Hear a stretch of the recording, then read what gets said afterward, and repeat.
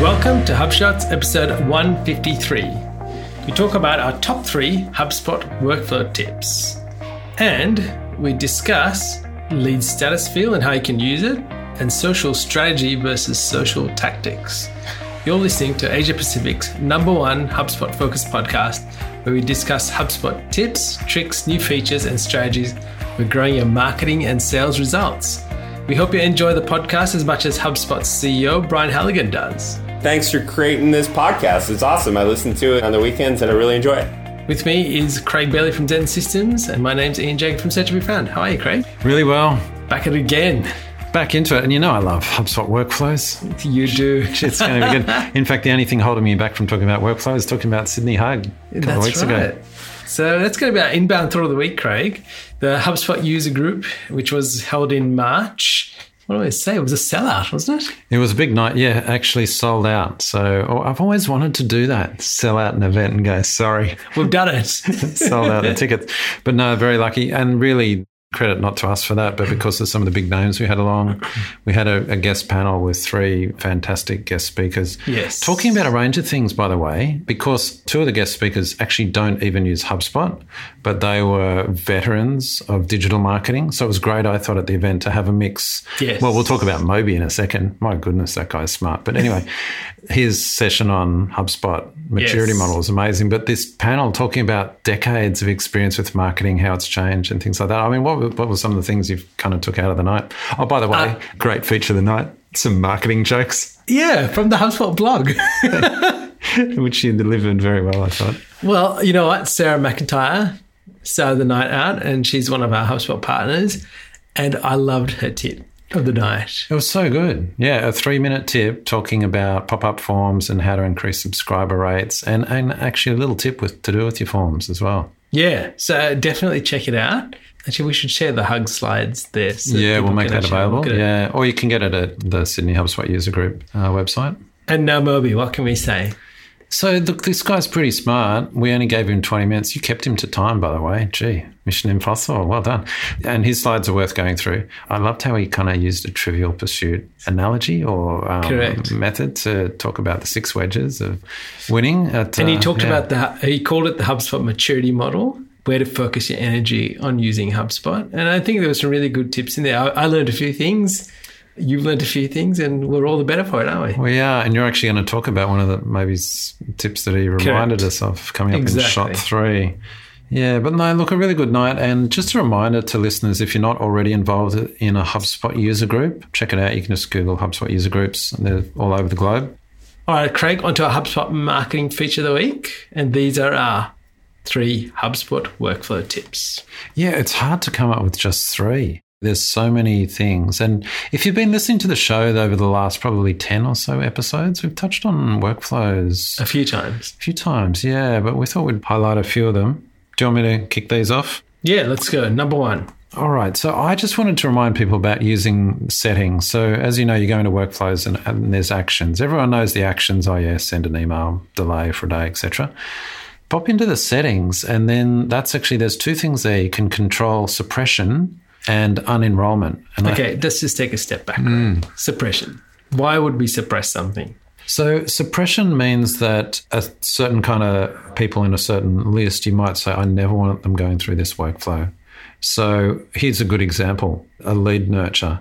If someone's already a customer, you'd suppress them from going through. Or maybe first-time customer versus repeat customer. Maybe you've got a first-time customer workflow. So you'd suppress repeat customers. There's plenty of them. We actually talked about having a global suppression list, which you could build, and we put that into every workflow now. So we've actually got a client that's a good example, actually, where they suddenly decided there was a new persona that they were adding into their list of personas. And they're like, but we don't want them getting any of the email workflows. It's actually a non-fit persona. Yeah, right. So instead of going, we'll have to go through all the workflows and make sure they don't trigger an entry in that, we just actually added them to a global suppression list. And because at the start we'd built the global suppression list to be suppressed from every workflow, automatically they're suppressed. So suppression lists and unenrollment, that's our first HubSpot tip. Very powerful. Okay, let me just take a step back. Unenrollment. Why would people use that? Yeah, so if suppression stops you getting into the workflow, unenrollment takes you out if you're halfway through. And so, for example, if you don't meet entry criteria, say you started, entry criteria got you in, but then you change, you actually have an option to say, oh, it's changed and the way I got into this workflow is actually no longer my situation. Okay, I'll take you out. So instead of having to create some kind of goal or suppression for that occurrence, you just say, oh, they no longer meet entry criteria. Okay, we'll just take them out automatically. It's a really nice feature, little hidden powerful feature of HubSpot. Yeah, and I'm asking settings. the question because I actually see not many people use these features to suppress or unenroll contacts from workflows. So check it out. Episode 149 is where you'll learn more about that. Number 2 is to use the workflow goal to exit people as well as report on the progress of that workflow. Okay, so this is another one. It's similar to unenrollment in a way. I think more people know about goals. They know a workflow has a goal.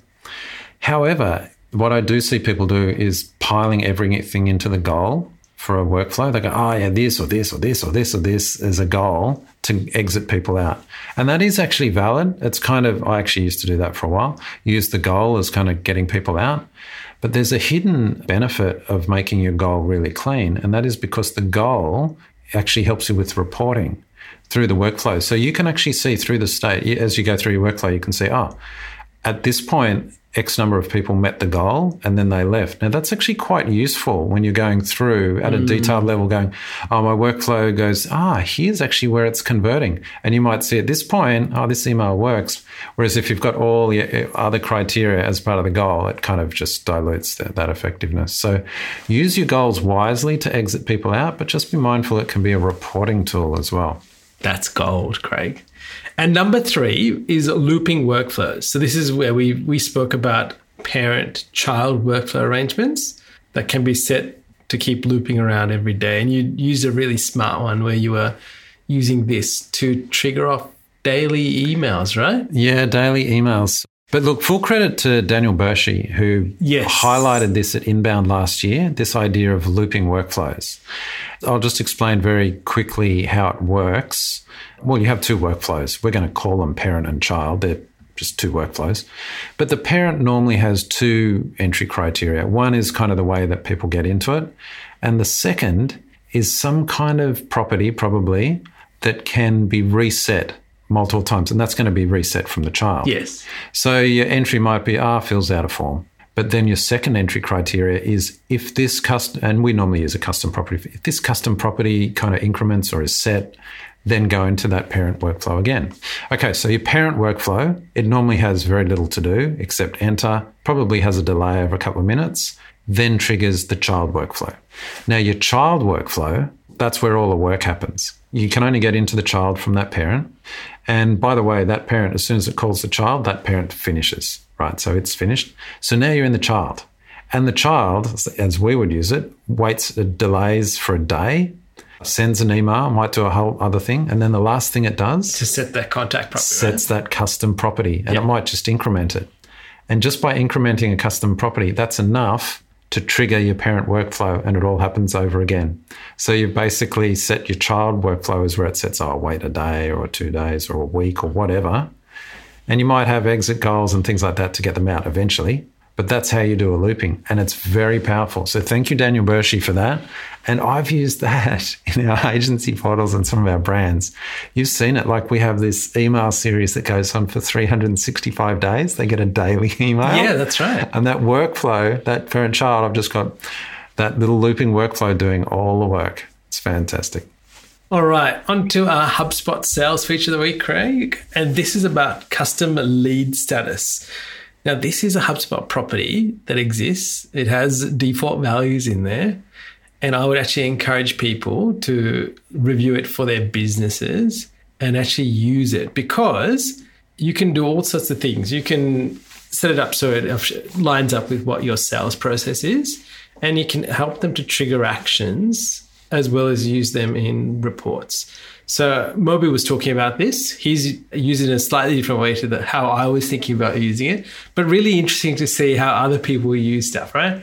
And I guess that this is the eye-opener, because it made me now think, well, what can I do differently to where we implement it and how can we use it effectively in reporting, which we don't necessarily do.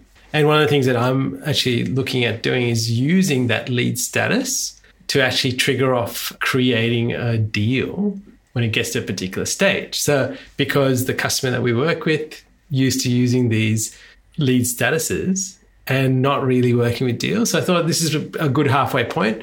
We'll start using the deals part and start creating them automatically so we can actually track what goes on and working with sales in doing that. So there are lots of things that can be done, but just to encourage you, go back to the lead status and refine that for your business.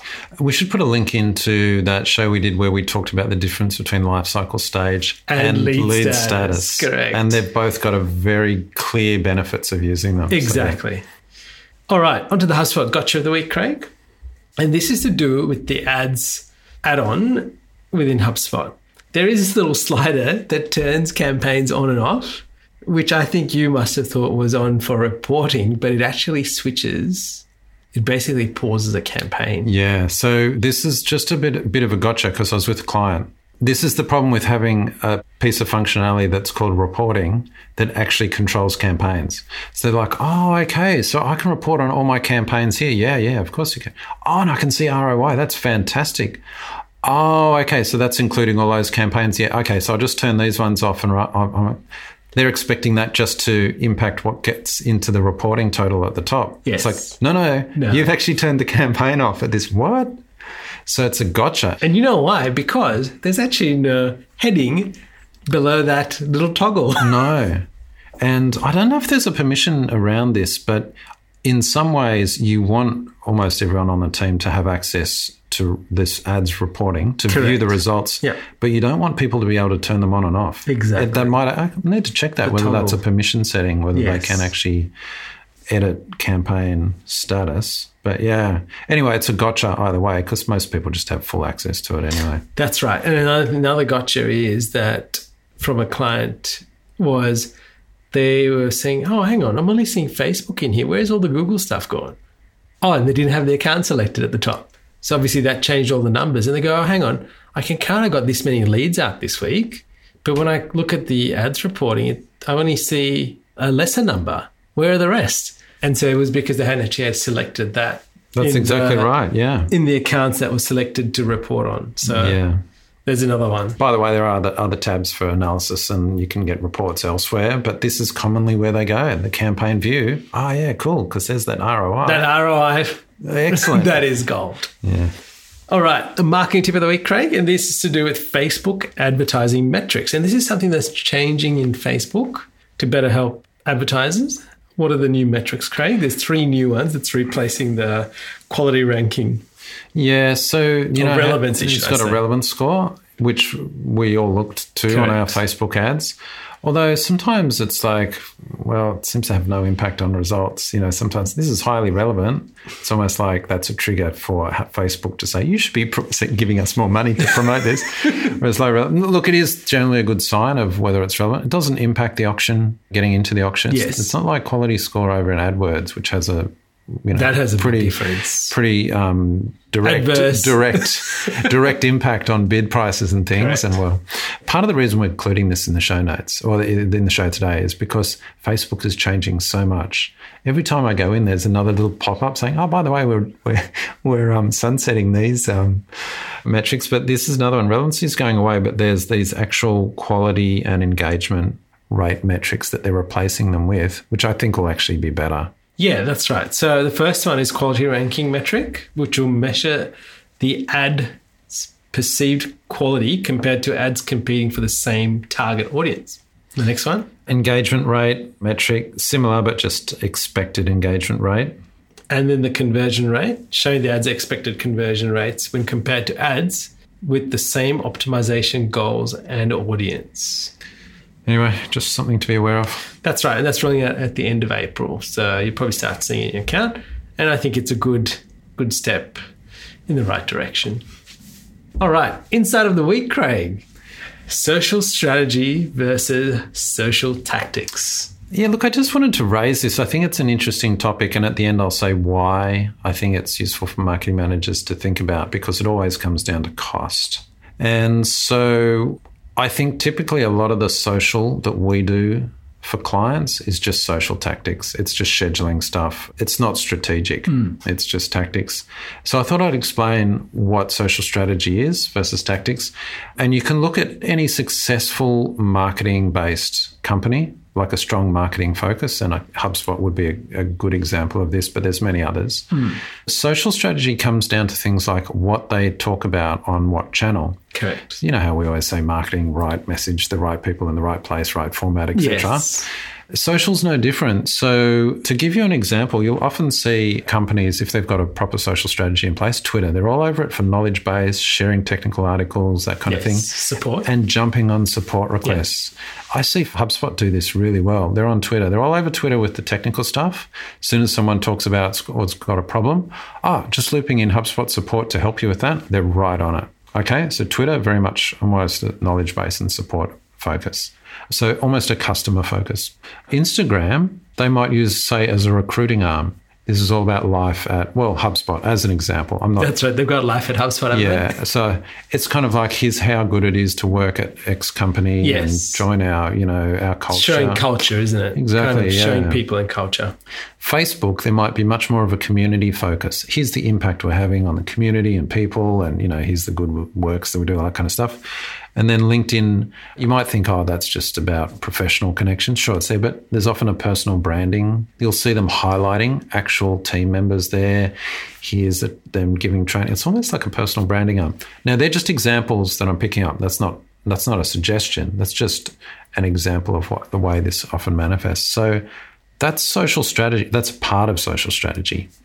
Compare that to most people who just use the scheduling tool to get their latest blog post and shotgun it across every channel at the same time.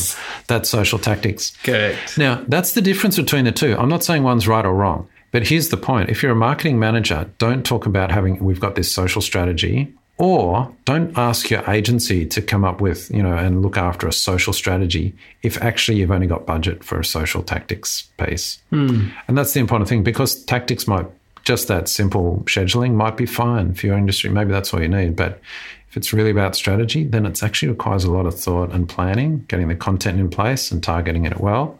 And that's, time and money. Yeah, I think that's really well put, Craig.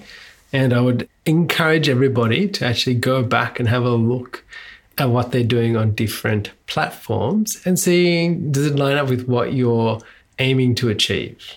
And then focus on that, or scale back and focus on the one that's getting you to the goal that you're after. All right, Craig, podcast of the week. And this is from one of our guest speakers at the Sydney HubSpot User Group. Yeah, Susie Daphnis. Well, she co-hosts a podcast. Actually, she's got a few podcasts. The one we're going to feature is called Content Sells, and it's fantastic. I think it's been going around as long as ours. I remember we kind of started around the same time. Yes. And she does a lot more interviews with people, and had a great one recently that I was listening to on Instagram marketing. It was fantastic. So, I just wanted to give her a shout out. Really worth listening to. That's right. So Content Sells, and listen to episode 102 and 103. All right, Craig, a resource of the week. We have a Backlinko resource about e-commerce SEO. So if you are doing e-commerce SEO, or you're interested in starting it, we'd encourage you to have a read of this. This is as you rightly put it, it's hard to find a better article. This article is incredible. I almost link to it just to show listeners an example of great content. Awesome content again. And Brian Dean does this all the time, doesn't he? Oh, it's a machine. All right. And now for our quote of the week, Craig. This is from a book that you read and I've actually had a flick through, called Disrupt Yourself by Whitney Johnson. It's called the Equal Odds Rule. If you want to write a frequently cited paper, publish a lot. If you want a successful business, get to work. If you want to sharpen your skills as a disruptor, disrupt. A simple metric. Show up and keep showing up. Great quote. You know what? I reckon we could shorten it a little bit and just say, just do it. Just do it. Nike. Thank you. But there you go. Good book, though. I love that. Excellent book. And our final thing is a tweet of the week, Craig, that you discovered that you decided to show me. Thank you, Mark Porter, for this. He's basically taking the piss out of all those people on Twitter that get on and claim their amazing results by using like a screenshot from Google Analytics. Sounds so funny. I'm not gonna explain it. Just go and check it out. It's in the show notes. That's right. Go to the show notes, click the link, have a look, and have a chuckle. Priceless. Well, we'd love you to leave us a review on Apple Podcasts. If you really enjoy this episode, we'd love you to take a screenshot of it on your phone and tweet it out to us or share it on Instagram in your story. And we'd love any feedback because we love to make this show and we love helping others. So if you've got any suggestions, please hit us up via any channel that you can get us on. Well, Craig, until next time. Catch you later, Ian. Hey there. Thanks for listening to this episode of HubShots. For show notes and the latest HubSpot news and tips, please visit us at hubshots.com.